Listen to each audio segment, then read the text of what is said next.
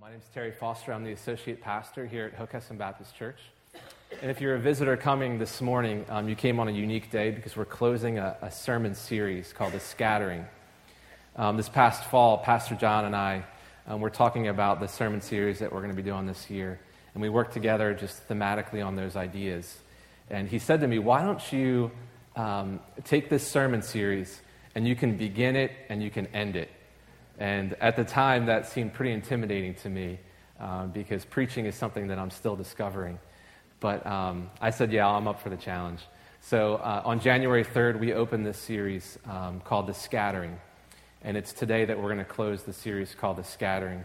And I want to begin by calling your attention to this piece of art that we've been using for this series. It's on the front of your bulletins. And it also should be on the screen behind me in a second. We actually have some resident artists in our community that have come to us and said, we'd like to engage in worship in creative ways. And so we said, yeah, we'll definitely help you join in worship with your art. So we've had several artists kind of along the way create some art pieces for our worship.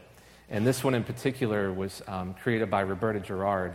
And we asked her in December, to read through the book of Acts and to just think about creatively, how would you tell this story in an image? And this is the drawing that she prepared for us. And I'll just hold mine up in case you don't have a bulletin. This represents the scattering that happened early on in the book of Acts in chapter 8. And that's where we started this series. And it reflects what is happening in the early church there as the center figure is Jesus Christ, and upon his death and resurrection, and upon the persecution that the church feels early on, people scatter out of the city of Jerusalem. So that's the one idea that's displayed from this piece of art. But the second idea, and this is the idea that I want us to think about this morning, is that look at all those paths. Just follow them on that image. And you can kind of see together that these paths, though they go in a lot of different directions at first, they all converge towards the top of the image. And it's kind of hard to see because our copier doesn't do justice to the actual original. But you can see at the very top there's a cross. And all these paths converge on the cross of Christ. And the idea here is that though there is some dispersion, some scattering of the church early on, and there's actually some confusion early on in the church, God himself brings those paths together in Christ and unites people under one identity, under himself. And so that's kind of the bookend that we're going to start with this morning. We want to keep this image in front of us as we think about how the Lord is working in the early church. So if you have your Bibles, you can turn to Acts chapter 8, verse 1. And if you don't have a Bible, there's one in front of you. And we encourage you, if you don't have a Bible of your own, you can go ahead and take one of those, and that can be your Bible. And so I encourage you to turn to Acts chapter 8, verse 1.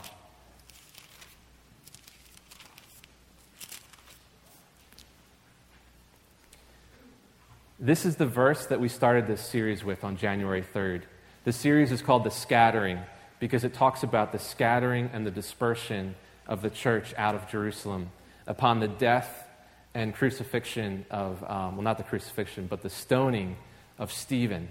And that stoning of Stephen spurred this persecution in the early church led by Saul, and the church was scattered. We see this in Acts chapter 8, verse 1. And Saul was there, giving approval to his death. On that day, a great persecution broke out against the church at Jerusalem, and all except the apostles were scattered throughout Judea and Samaria. So that's where we started. As Stephen himself was giving approval to the stoning, as Saul was giving approval to the stoning death of Stephen, it was under that persecution that the church spread out into Judea and Samaria. And then turn over to Acts chapter 11. That's where we're going to be spending our time this morning on a few verses just to bring closure to this idea that the church was scattered early on in its history. We're in Acts chapter 11, verse 19. And And it's in verse 19 that we see some parallel language between Acts chapter 8, verse 1, and Acts chapter 11, verse 19. And you'll see this as I read it. Now those who had been scattered by the persecution in connection with Stephen traveled as far as Phoenicia, Cyprus, and Antioch, telling the message only to Jews. Now what do we see here? We see that there is a connection between the language that Luke is the writer of Acts. There's a connection between his language here in Acts chapter 8, verse 1, and then here in 11:19. But the interesting thing is, so in 8:1 he says, the scattering originated in a city called Jerusalem, and then it was cast out into Judea and Samaria. Judea was the surrounding area of Jerusalem, and Samaria was sort of like the neighborhood next door. So it was kind of common territory for that region. But here, three new places are identified. And these three places are different. So Jerusalem, Judea, and Samaria, that's outward from a city. But these three things that are mentioned here, they actually converge on a city. So Phoenicia is the region north of Jerusalem. It's a coastline that's over 100 miles long, and it's an area that includes many cities and towns. So the church, under the persecution of Stephen, was spread out into the region of Phoenicia, north of Jerusalem. Not only that, but they went to Cyprus, which is an island in the Mediterranean. So at this point, they actually had to get on a boat and travel to an island called Cyprus. And then the third place that's mentioned is this city of Antioch, which, if you know the shape of Cyprus, there's kind of a pointy end that points to the east. Well, that point points directly to the city of Antioch, which is on the northern coast of the Mediterranean. And actually, it's in modern-day Turkey. But I just want you to understand here that Jerusalem, Judea, and Samaria is a pretty confined region. But when we explode that and we zoom out to the regions of Phoenicia, the island of Cyprus, and the city of Antioch, the scale is enlarging. The city of Antioch was over 300 miles to the north of Jerusalem. And that's what we see here, is that there's a shift. So it's scattered from one city, but it converges on the city of Antioch. It was Jesus himself who, in Acts 1:8, he was speaking to his apostles and disciples. Right before he ascended into heaven, he said, "You will receive power when the Holy Spirit comes on you, and you will be my witnesses in Jerusalem, in all of Judea and Samaria, and to the ends of the earth." And it's here in Acts chapter 11 that we actually see a partial fulfillment of that verse. And that's what I want to communicate, that to talk about the city of Antioch and the Christians in Antioch, to talk about them for a morning, means that we are talking about the ends of the earth at this point. And so Jesus' words are already fulfilled in Scripture. Not completely, but partially when we talk about the end of the earth. But I want us to, I'm just going to go through this text quickly, verses 19 through 26, and I want to highlight contextually what's happening. But my whole goal in all of this is to point to this new identity that rises up in the church in the city of Antioch. So we're going to look at Acts chapter 11. We just looked at verse 19. We're going to pick it up in verse 20. Some of them, however, men from Cyprus and Cyrene, went to Antioch and began to speak to Greeks also, telling them the good news about the Lord Jesus. The Lord's hand was with them, and a great number of people believed and turned to the Lord. So what do we see here? First, Luke points out that it was actually men from Cyprus and Cyrene that started to take the message of Jesus to a new group of people, to the Greeks. Your Bible may say Hellenists, but the NIV translates it as Greeks because there's a new audience that the message of the gospel is going to, and that's what's being communicated here. Why did it take men from Cyprus and Cyrene rather than men from Jerusalem to bring this new message to a new people? So Cyprus, as I mentioned, was an island. Well, Cyrene was a city that was way further to the west on the northern coast of Africa, almost like directly below Italy, except on the southern coast of the Mediterranean. So Cyrene is a city that is a distant place. And yet it's men from these cities and this island that actually take the gospel to a new group of people. So far up to this point, the gospel has gone to a guy that was headed down, an Ethiopian that was headed south along the Gaza Road. And Philip came alongside this Ethiopian and shared the gospel with him, and he received the Holy Spirit. And then he continued to head south into Africa. That's the end of that story. We don't know what happened with that man or what happened with the gospel in his life. And then last week, we heard about this town, Caesarea, which is only about 20 or 30 miles outside of the city of Jerusalem. And it was in Caesarea that there was a Roman centurion that was primed to receive the gospel. In fact, his whole household came into a room, and the Apostle Peter opened up the scriptures to them and revealed Christ to this Gentile family that was first believing in Christ. But here, I just want to point out that this is something new. This is unprecedented for this large of a group to receive the gospel, and a group that probably was both Greeks and Jews in a city like Antioch is unprecedented. And it says that a great number believed and that the hand of the Lord was with them. We're going to pick it up in verse 22. News of this reached the ears of the church at Jerusalem, and they sent Barnabas to Antioch. I think it's funny that news of this, what was happening in the city of Antioch, landed back into the city of Jerusalem. Because you have to remember here, this is over 300 miles to the south. And for news to travel that far during this time in history, it would have required someone to get on a boat, to head south, and to make a journey that would take, I don't know exactly how long it would take, but it would take more than a day. I think we can confidently say that. It would take several days or a week to get this message back to Jerusalem. So this message comes back that in the city of Antioch, Greeks and Jews and large numbers of people are believing on the Lord Jesus Christ, and they're turning to the Lord. So what does the church do? The church decides to send Barnabas. We have to go back to Acts chapter 4 to discover who Barnabas is in the story. Acts chapter 4, verse 36. You can turn there if you like, but I'm just going to read one verse. In Acts chapter 4, this is the first introduction that we have of Barnabas. And let me read it for you, and I'll explain it. Joseph, a Levite from Cyprus, whom the apostles called Barnabas, which means son of encouragement, sold a field he owned and brought the money and put it at the apostles' feet. So this was the very early on in Jerusalem. The church was gathering for the first time. They were figuring out how to do the church together. And it was actually Joseph, who was a Levite. He was a Jew, and he was a believer in Christ. And yet he was from this island of Cyprus. And it was him that was an example of encouragement to the early church. He sold a piece of land. Maybe he sold a piece of land in Cyprus. And he took the proceeds from that, and he laid it at the apostles' feet as an act of generosity and encouragement for the church. And it was so much of an encouragement to the church that the apostles took it on themselves to give Joseph a new name. And they said, your name's going to be Barnabas. And Luke even had to identify to us in the text that Barnabas means son of encouragement.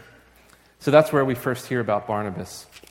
He shows up a few other times in the text, but I just want you to imagine being in Jerusalem, hearing this news that things are breaking wide open in the city of Antioch, and you are the key holders of the church in Jerusalem. And when you heard about Christians that were, when you heard about Samaritan Jews that were believing in Christ, you got really nervous, so you sent 2 apostles to go confirm that work. But now you hear this thing, and it's almost so far off that you can barely imagine that God is working in the city of Antioch. So the church gathers, and they decide to send Barnabas. And I find it uniquely interesting that they only send one person, and they don't send an apostle. And in thinking about trying to picture what is actually happening, I have to think that Barnabas was sitting at the edge of his seat when he heard this news that the gospel was starting to spread like wildfire in the city of Antioch. And I have to imagine that he stood up and he said, I'm from Cyprus. I know how to get there. I'll go. And he headed north into the city of Antioch. And we pick it up in verse 23.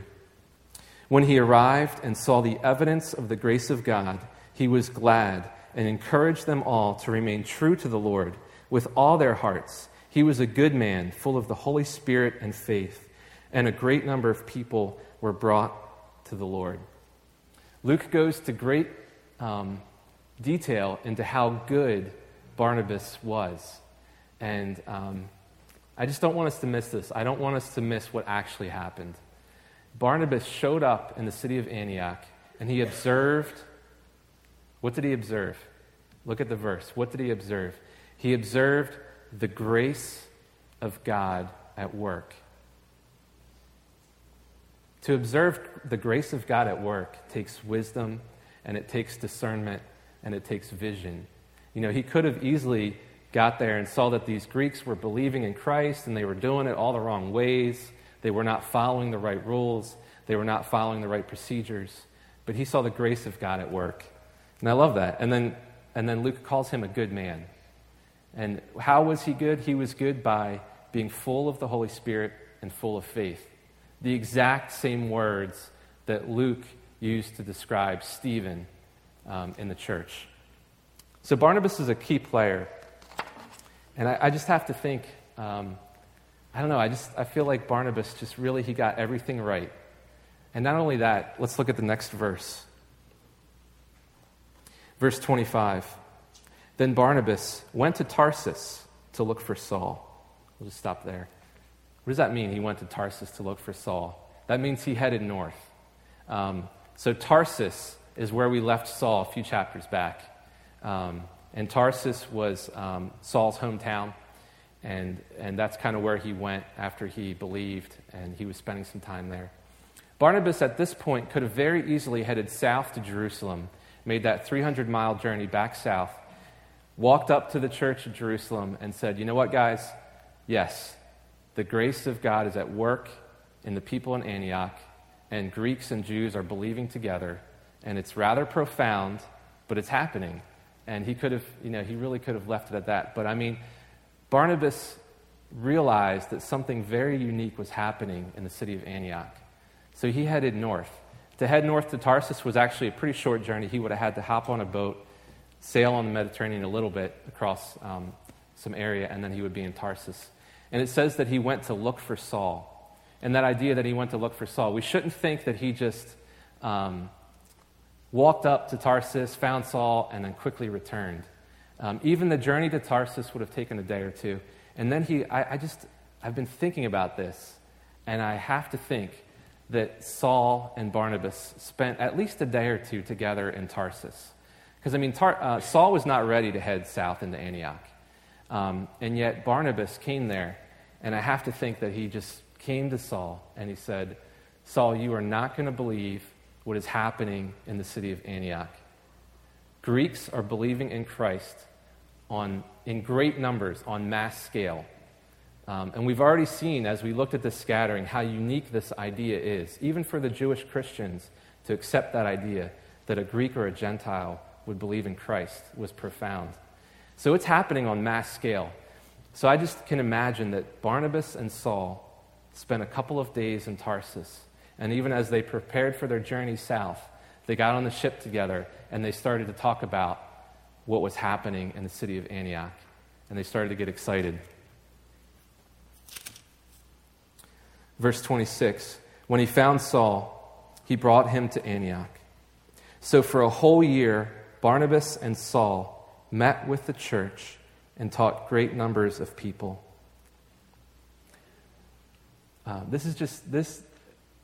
So a whole year is in one sentence.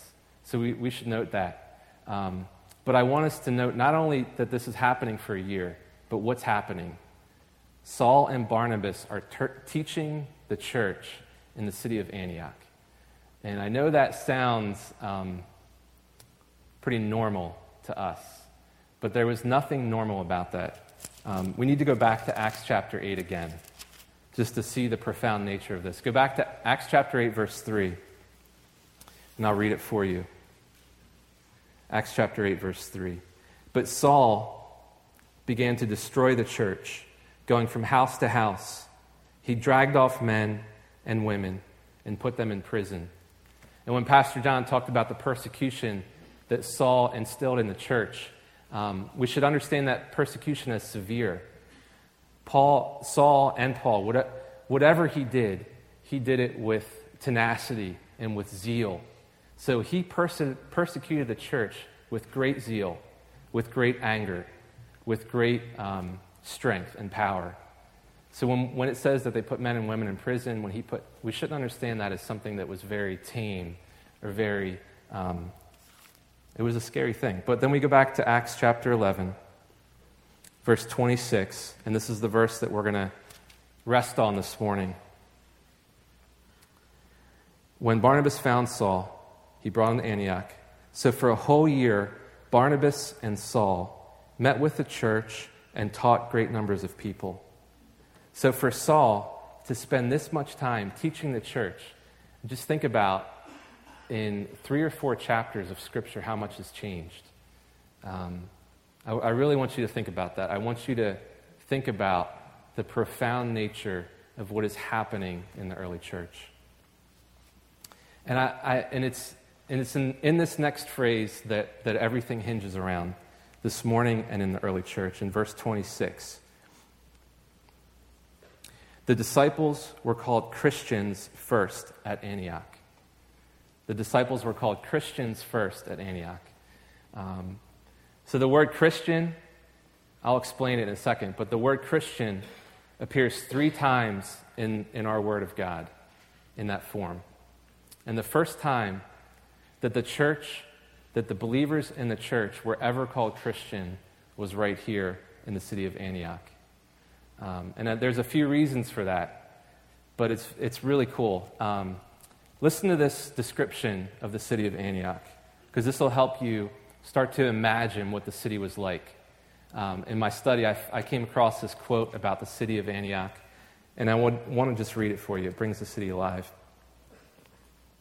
There were various places in the ancient world which functioned as the great crossroads of culture and trade, and one of them was Antioch. Antioch in Syria is about 15 miles inland from the sea, on the river Orontes. And as any map with ancient roads and regular shipping lanes will tell you, once you were in Antioch, you could guarantee that half the people who traveled anywhere would sooner or later come by. It was a great, thriving, crowded, cosmopolitan city, and it was there that the word Christian first came into use. Antioch was one of those cities. It was like Rome, it was like Alexandria, it was like Jerusalem.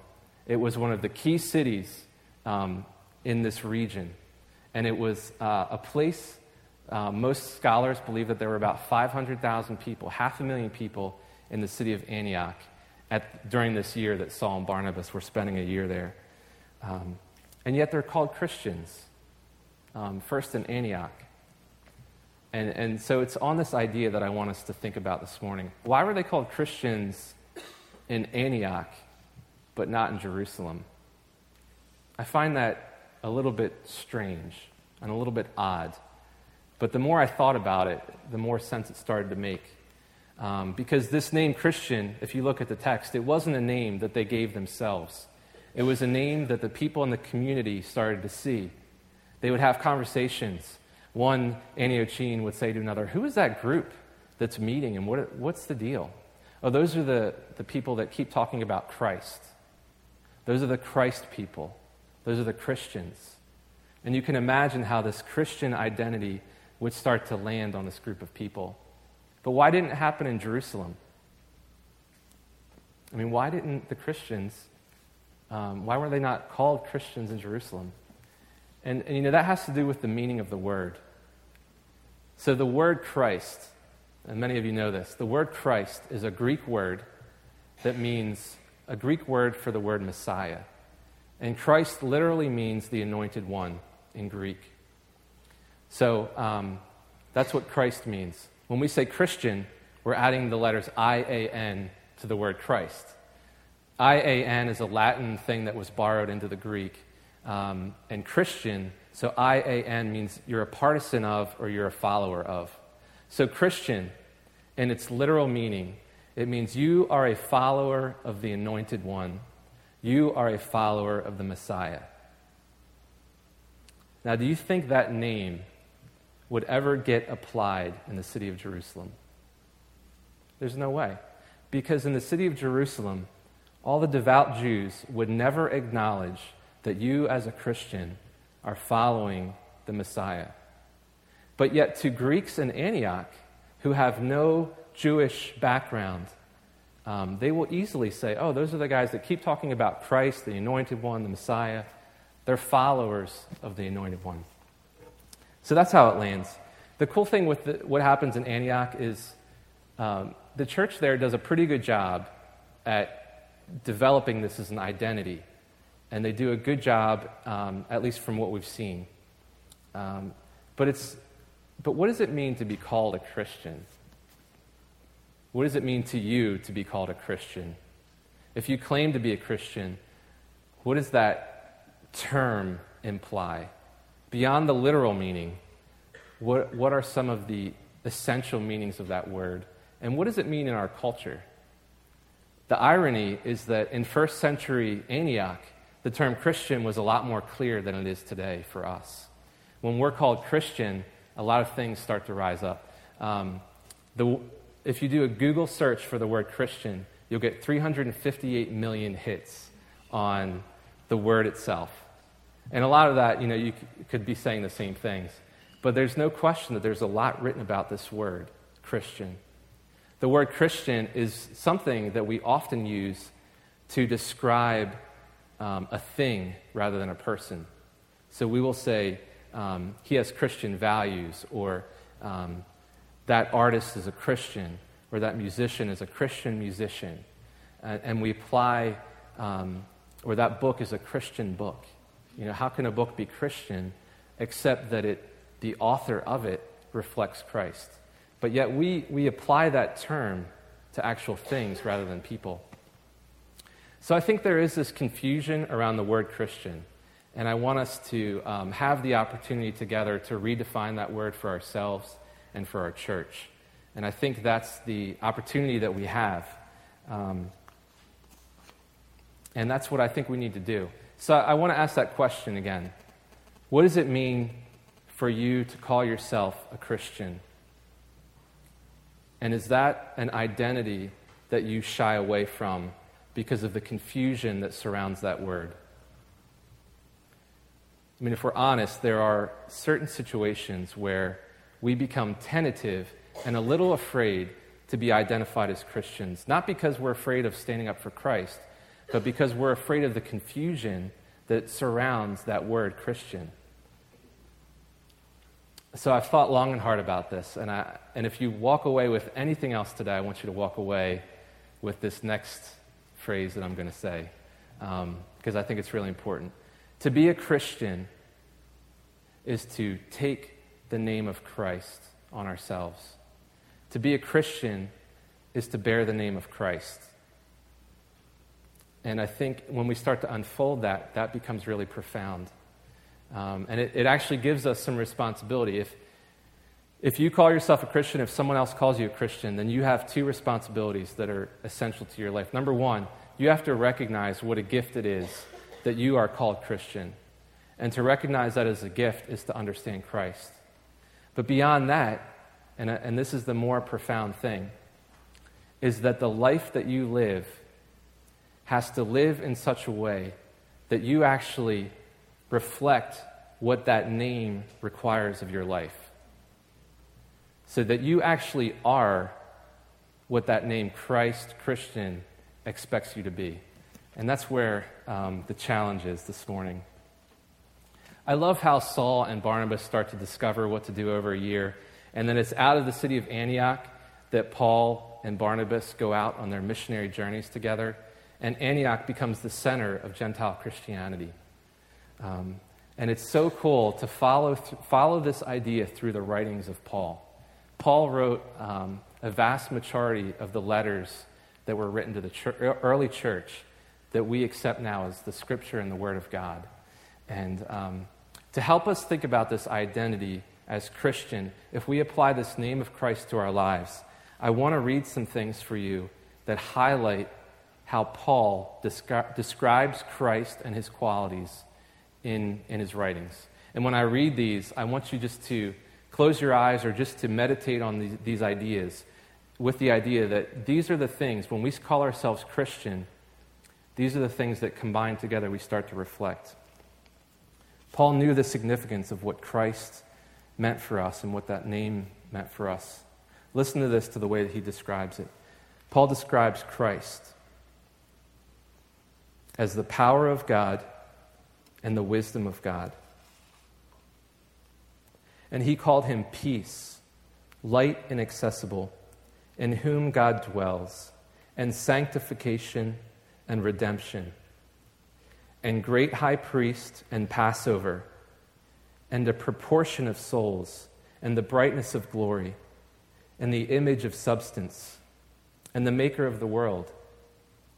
Our spiritual food, our spiritual drink, our spiritual rock, water, and foundation of faith, cornerstone, and an image of the invisible God, and the great God, and the head of the body of the church, and firstborn over every creature, and firstfruits of those who have fallen asleep, and firstborn from the dead, and firstborn from among many brothers, and mediator between God and humanity, and only begotten Son, and crowned with glory, and Lord of glory, and beginning of being. And speaking of Christ, who is the beginning, he said that Christ is the King of justice, the King of peace, and an ineffable King of all, and having the power of the kingdom. And Christ went on to say other things that were so profound that they're even difficult to put into words and images. But when we put all of these images of Christ next to each other, and when we try to put that name onto our lives, that's when the teaching becomes heavy, and when the identity of Christian starts to become what at first might appear to be a heavy burden. Yet I just want to give you the freedom to approach Christ freely, because in thinking about this, I mean, how do I identify as a Christian? It's been a challenge for me to walk this past week. Even on Thursday, I want to tell you a story, because I was like, what does it mean to carry my Christian identity? And I forgot my wallet on Thursday. And I was in such a rush, I couldn't turn back because I had a few meetings to go to and a few things to do.